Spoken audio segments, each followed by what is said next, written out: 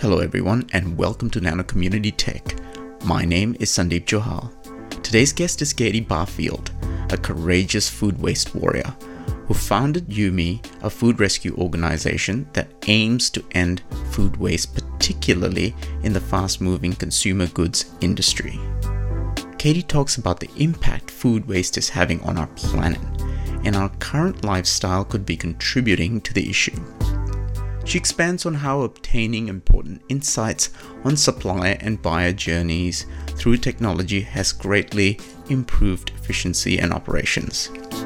She strongly believes that she's not the special sauce that makes Yumi successful, but does have a good bullshit detector. Katie lovingly pointed out that Yumi means to dream in Japanese. And aside from food rescue, Katie focuses on wellness and its impact on her as CEO.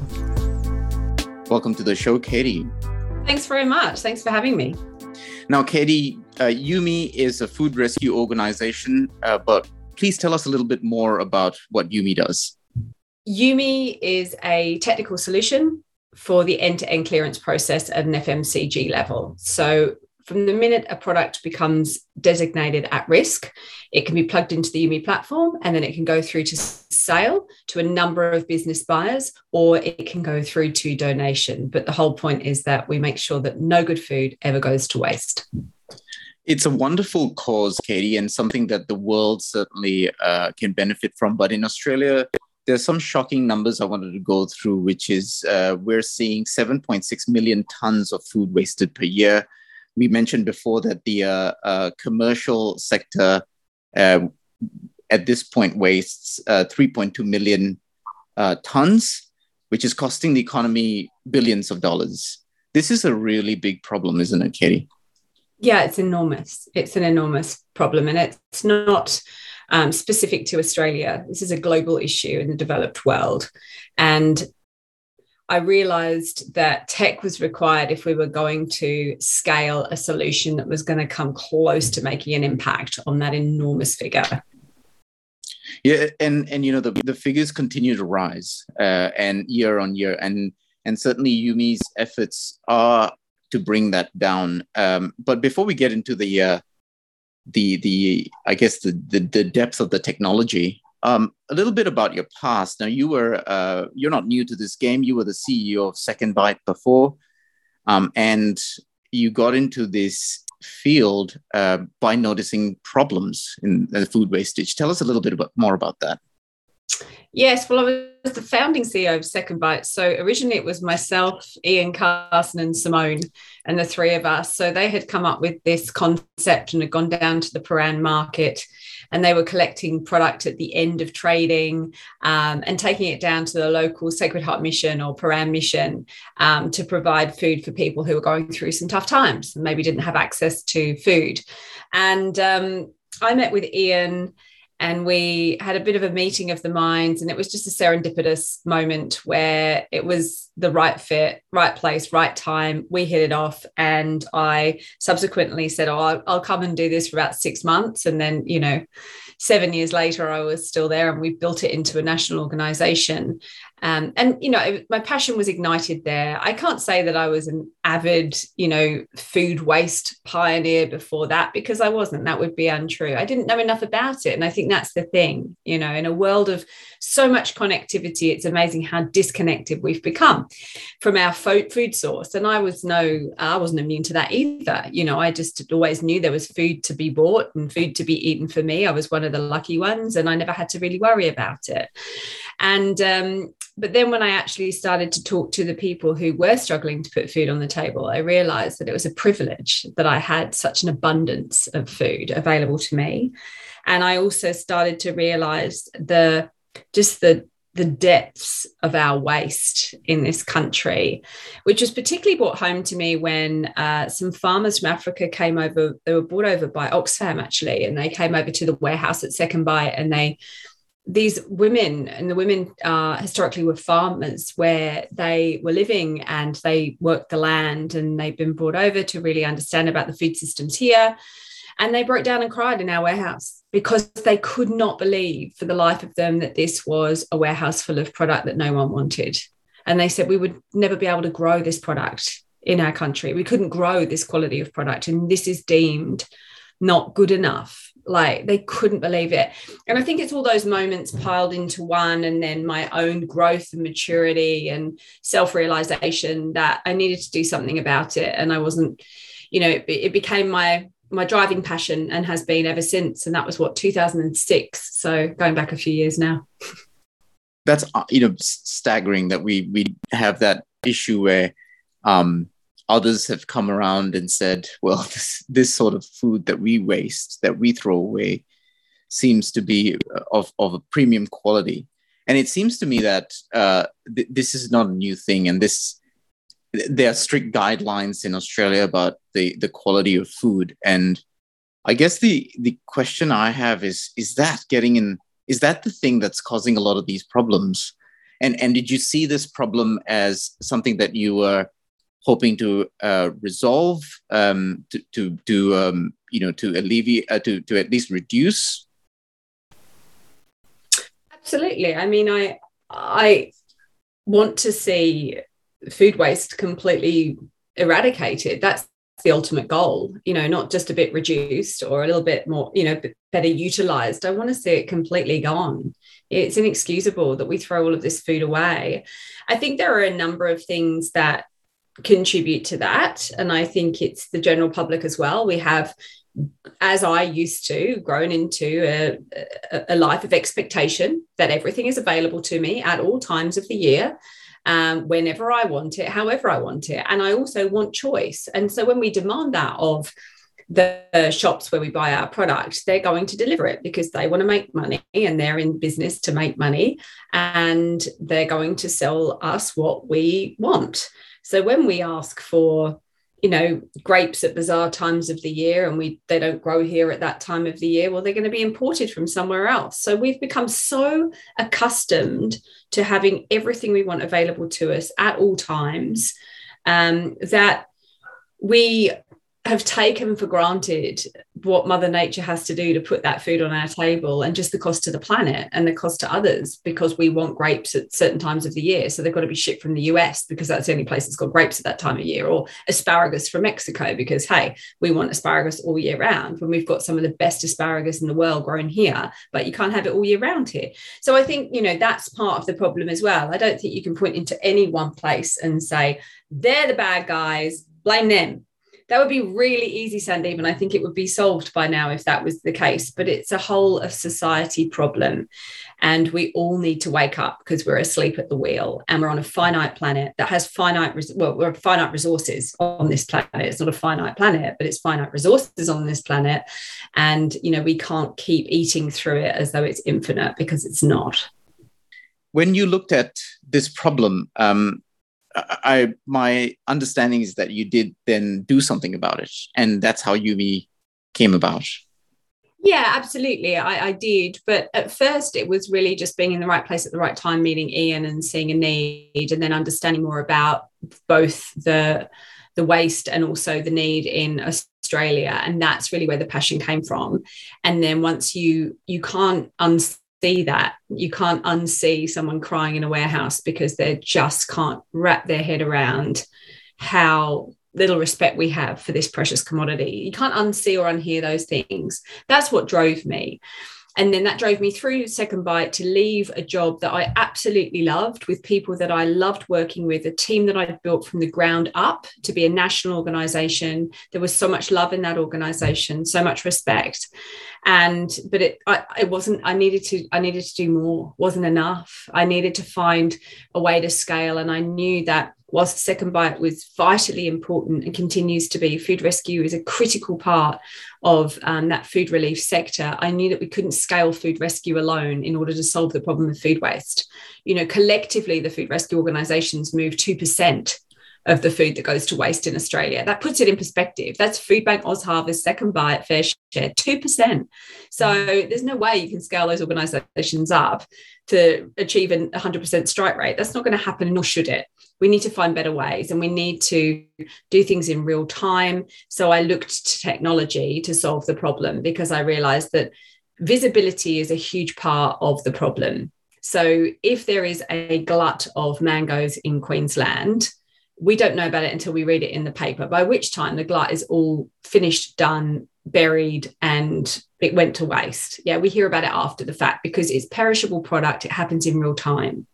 Also, in the commercial industry, up until quite recently, it's been a dirty secret. No one really wants to talk about the fact that product gets buried in the ground. Everybody makes, a lot of, they put a lot of value on being seen as doing the right thing. No one wants to talk about the inevitable food waste that comes from the manufacturing process. So, up until recently, no one's really wanted to talk about that either. So visibility for me has been the critical, the critical unlocker. It's been pivotal for us to really be able to give visibility to the product that's going to waste, to surplus product, to at-risk product, to get people to understand why it's in that position, that there's nothing wrong with it whatsoever, and then bring it to market. So that's been the bulk of the work, is actually gaining people's trust and understanding the size of the problem and speaking to our users and developing the technology to answer to their needs. And that's where we're going to get the scale. And we've only recently got product market fit. Like, that's only happening now. It's a long journey. It's a complex problem, and it's been a long journey and a painful one as well at times. It seems like Yumi has a great end-to-end process already in play, in operation. So if I were to, my understanding of how Yumi works is, by and large, food that is rescued and it's not, and given the opportunity then to be sold, and if it's not be sold, then it goes to other places. Yeah, very simplistically, and I think that's exactly the duck on the water sort of analogy. You put some food on a platform, if it doesn't sell, it goes to donation, and that's really yes, it is that. It's also an awful lot more than that. So the idea was, first of all, with a two-sided marketplace, you need to build both sides, right? You can have all the food in the world, but if you haven't got people to buy it, then no one's going to, your user experience is going to be appalling. So a bulk of the work goes into identifying and engaging both sides of that marketplace. And then what we're dealing with and the people we're speaking to are Goliaths in the industry. Okay, so not so easy just to knock on the CEO's door and say, hey, CEO of Unilever, come chat to me about all of the food that doesn't make it through to your products, your end product. Let's talk about that. It's not that easy. And so that's been a large chunk of the work to date, is really gaining the trust, gaining access to these people and to understanding the problem, and not finger pointing. Like I said earlier, it's not it's not, you can't point the finger at one category of people and say they're the baddies. They're not, none of them are. It's everybody just trying to achieve their KPIs and deliver for everything from their shareholders to their teams to everybody and everything in between. So we needed to gain their trust. Then we also needed to buy the buying cohort, but then it's hard to engage a buying cohort if you don't actually have any really decent product at a decent price on your platform. So it's the old chicken and egg, and two-sided marketplaces are notoriously difficult because of that point, because you've got to get to critical mass before you've actually got anything that you can talk about. And that costs money, right? It costs money. Business development, good old fashioned. You got to make relationships with people and get them engaged into what you're doing, get them talking, find the product. Then you've got to build the tech underneath that. And the food industry is really complex. Everything comes in different types of units, and there's freight in this country, and there's some huge, vast tracts of land, and the surplus may be on the East Coast, but it's really needed in the West Coast. And how do you do that and still keep it competitive? Because surplus product is, by its very nature, got less value in it as seen by the market. So look, there's all of these things that needed to be overcome before we could even have a right to play. And that's really what we've spent our time doing, is getting the seat at the table and earning our right to play. And we've done that now. We've been around since 2016. So what's that? 5 years, coming up for 6 years. And so we've now earned our right to play with the FMCGs, with the buyers on the other side, and we've built up some really strong cohorts on both sides that trust us and are working with us and actually help us develop the technology. And I think that's key as well. Don't think you can do it alone. You don't need to do it alone, and good luck if you're going to do it alone. You're much better to do it in collaboration with those that actually have the problem, rather than try and, if we build it, they will come mentality of tech. We'll build it, they'll come. Well, they won't, because they don't know what you're doing and they don't think it's as wonderful as you do. And especially when you're dealing with food waste or surplus product, you're dealing with something which is a very low priority for them, because their job is to sell full price product to their existing buying cohorts and develop new channels to market for full price product, right? And brand that product so that you keep the brand integrity intact. So the last thing you want is anything that's imperfect out there on the market, because now you could cannibalize your own brand and your own market. So there's a lot mixed up in this, but when you break it down, it is putting a product onto a platform, and if it doesn't sell, then it's donated. But behind there is just a tiny, flavor of how challenging it is to get to this point. Completely appreciate that there are so many different challenges in this process. But the fact that you've been able to get a well-oiled machine going, I would imagine adds to that credibility. Bringing Yumi to the table means that you have a very matured way of thinking about how food waste is to be managed, and a feasible solution that is sustainable. What are some of the elements that you have seen from the operational side that keep Yumi, an important player in this field? I guess elements from the operational side has been, as I say, engaging collaboratively with some anchor companies that we test with. It's about a constant iterative process with them. So we try something, we'll do a roadmap of a function that they've told us they want. We go back to them and then develop it in partnership with them. So we don't do things in isolation from our users. And also recently it's been looking at the buying journey as well, because we focus so squarely on the supplier's journey, because we obviously needed the product. We wanted to understand the problem, the size of the problem, because only when you understand the size of the problem and the addressable market that you're looking at, can you design something that's actually going to work for you. And then you've got to raise funds based on that. So there's a whole raft of things that come into play. And so recently we've started to look at the buyer's journey as well, because, we've done a good job, I would say now, on the on the supplier experience, but then the buyers maybe not having the greatest party in town, they're having to come, and we've not spent as much time on making sure that their journey is, a really enjoyable experience. So that's what we're working on now. So there's always something to improve on. There's always something that we could do better. And there still is a lot that we can do better. But I think, adding the functionality of donation was a critical part. Given my history, it's something that I always wanted to do. It was never a question that would happen. But again, with all of those parts in play, you've got to have the people at the table in order to have the food to sell, in order to then donate it if it doesn't sell. And there are existing channels in play for, clearance goods, especially if, packaged retail goods, but they're traders, and there's a whole world there of traders and other operators, and that's where product loses visibility. So the companies will potentially, if they're stuck with a large consignment, take an offer from a trader, which may be sort of almost a penny in the dollar, and then sell it through, but they lose all visibility of their stock at that point. And that's one of the reasons that it goes to landfill, or it goes to animal feed, is because they're frightened of where it's going to end up. They've got no control over that once they've sold it. So one of the things that Yumi does is give complete visibility to the supplier of where that product ends up, and they can say yes and they can say no. And so I think there's so much that we've had to develop over the years to understand, but it's all done.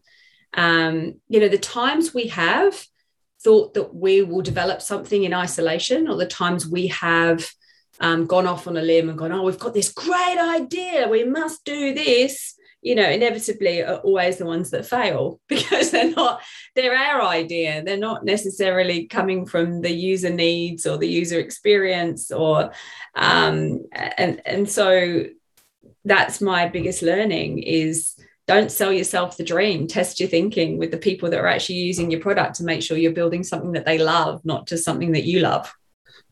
It's a really good point, and the buyer's journey is one that particularly caught my attention. And I'll be keen to understand if you had any stories to share, and especially around some of the outstanding insights that you had when that buyer's journey process commenced and the analysis took place. Did you find anything that you weren't expecting, or anything that that's worth sharing? The buyer's journey. Well, yeah, I mean, so much. When you speak to the buyers, they were, well, it's a real pain in the ass to use this. Like, oh, really? Tell me more about that. And I made some of those calls myself because at the end of the day, I still want to hear. I thought, I have a team that do a lot of this work, but I got on the phone to the some of our buyers to hear from myself what they thought. And I think it's really refreshing when someone goes, oh, this is so clunky, really clunky to use. I'd use it a lot more if you could do A, B, C, D. I'm writing my notes, it goes through to the team, and then they conducted and they'd set up a whole list of open questions so we didn't have bias in there.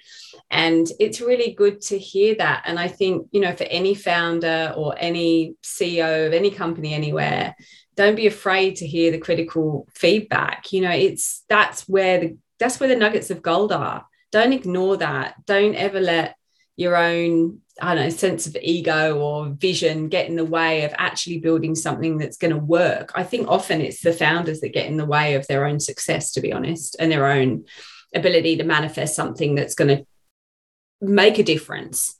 Is the ego gets in the way and you start to think it's you that is the special sauce. I am not the special sauce. Nobody is the special sauce. All right. It's the collective that's the special sauce. It is all of those minds coming together. It's the community that's the special sauce. I hear that so much thrown around, and I always roll my eyes when people say, oh, but it's so-and-so that's the special sauce. I'm like, no, it's not. It's so-and-so's ability to bring around an amazing group of people. That could be something that's really critically important. And I would say that I have an ability to genuinely onboard members of the team who have passion for what we're doing. Yes, I've got a good bullshit detector. Absolutely. That's not special sauce. That's just, I've got a good bullshit detector. Let's strip it back, right? And that means that when I interview people, I'm talking to people, you can smell if someone's disingenuous, probably the best way to word it, from a mile off. But, that's not special sauce. That's just getting older, I think, and being able to get the wheat from the chaff. So, I think get out of the way, do a lot of listening, be ready to be wrong, and don't give up. Those are, absolutely agree with you. First of all, 100%. In my line of work, we need to bring people together. Sometimes people who have a lot of resistance to what we have to say, and other times people who are going to be part of the vision that we set for them. So it's really interesting. Bringing people together is actually one of the objectives of this podcast, Nano Community Tech. It is a community channel. It's about exchange, and I think I reflect on how the ethos of what you bring to to your role and the elements of success of actually bringing people together. Those resonate to me 100%. And I think is the only way to make big strides in solving massive, complex problems. And I think it would be good to reflect a little bit on how you think future problems that are yet to happen, or perhaps are happening and will only increase.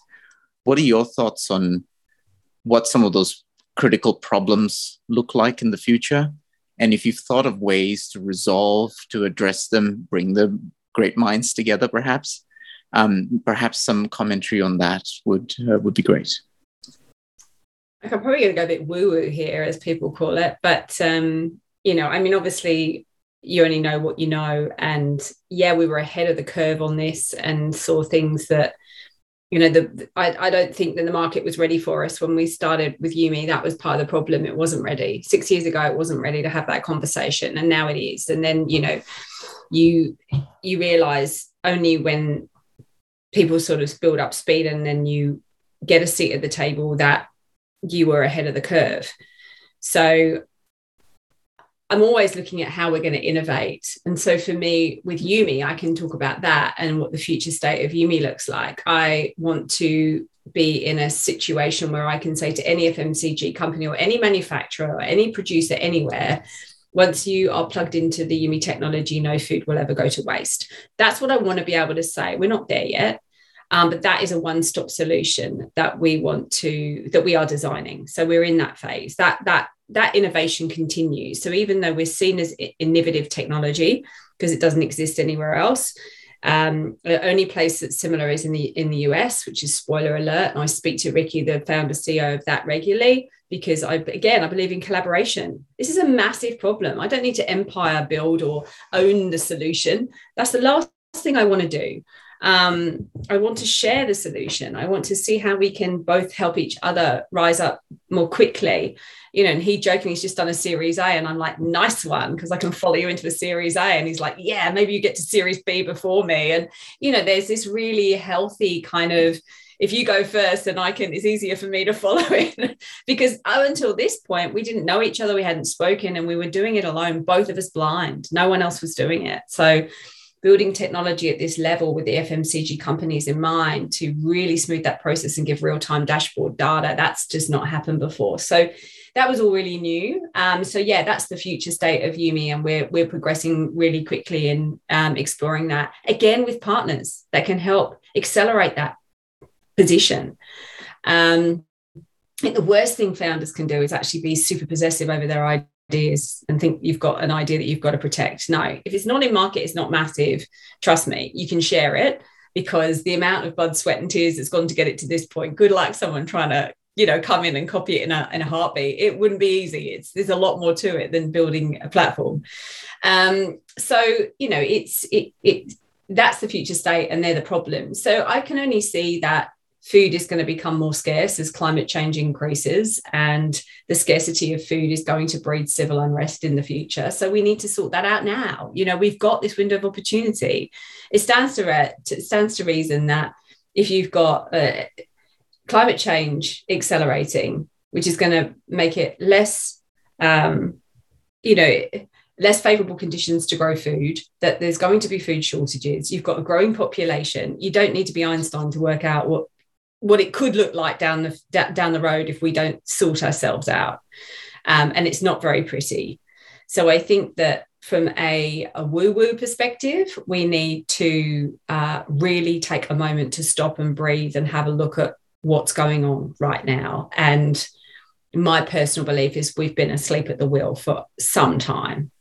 We're a pretty new species on this amazing planet that has succeeded us for billions of years, and here we rock up, and basically, the Industrial Revolution and then agriculture and what we've done to the planet in a profoundly short space of Earth time is pretty extreme. Well, it's not pretty, it's bloody extreme. It's terrifying if you really look at it. But the thing that I take heart with, because you could actually just say, well, what's the point in doing anything? I'm going to crawl underneath my duvet with a bottle of gin. But instead of doing that, I think it's about saying, well, we are actually part of nature. And that's the one thing that I never lose sight of. I am nature. I'm nature. I'm part of this planet. It breathes, I breathe.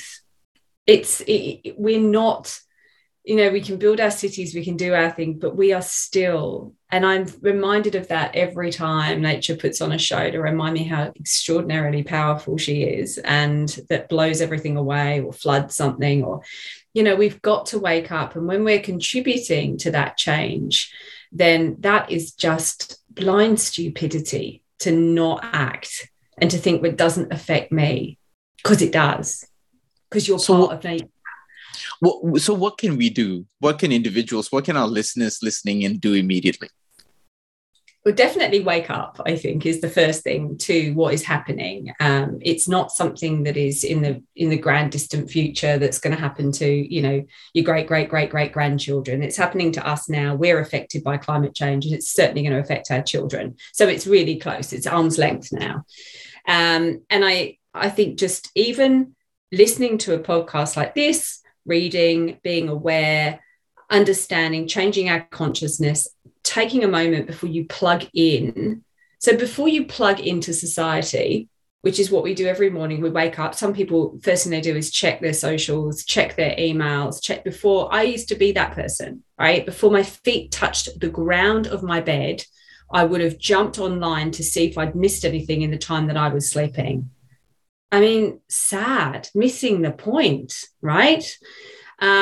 So before I plug now into society's expectations of me, and I buy into what society wants of me and what is happening there online, I don't do that anymore. The very first thing I do is meditate every single morning. And trust me, if for some reason I cut that short or I'm not present in my meditation, you know about it. I know about it. But I was that person the whole time, before I started this practice.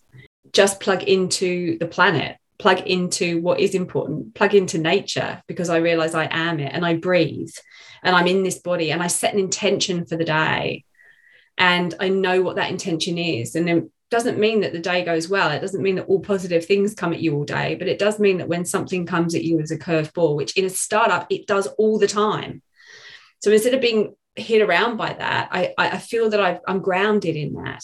And when you're grounded, you can think of solutions really easily because you're not in panic and you're not anxious, and you're not got to get it done really quickly. You're present and you breathe.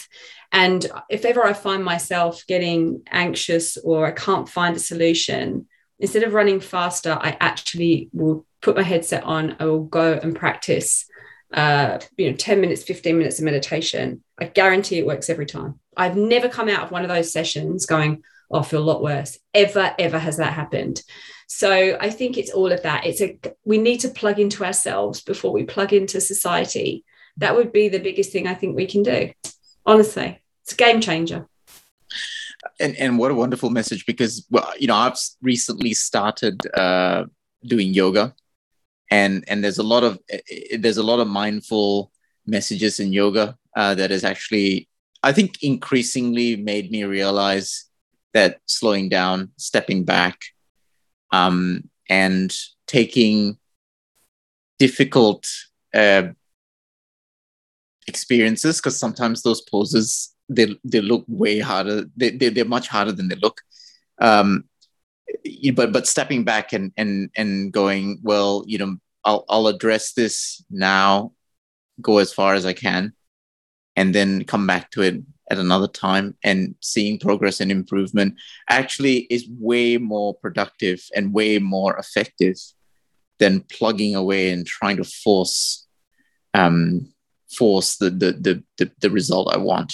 So I think that has actually helped me a lot, and has helped me deal with a lot of I guess the frustration that I experience from a work perspective as well as in personal life. So I think that resonates really well. I can totally relate to it, and I too am starting a bit of meditation on top of that. In fact, if I can quickly share with you, I went on a 10-day meditation course where there was silence, and I think if one of the key experiences over there was it actually takes a lot of effort to talk.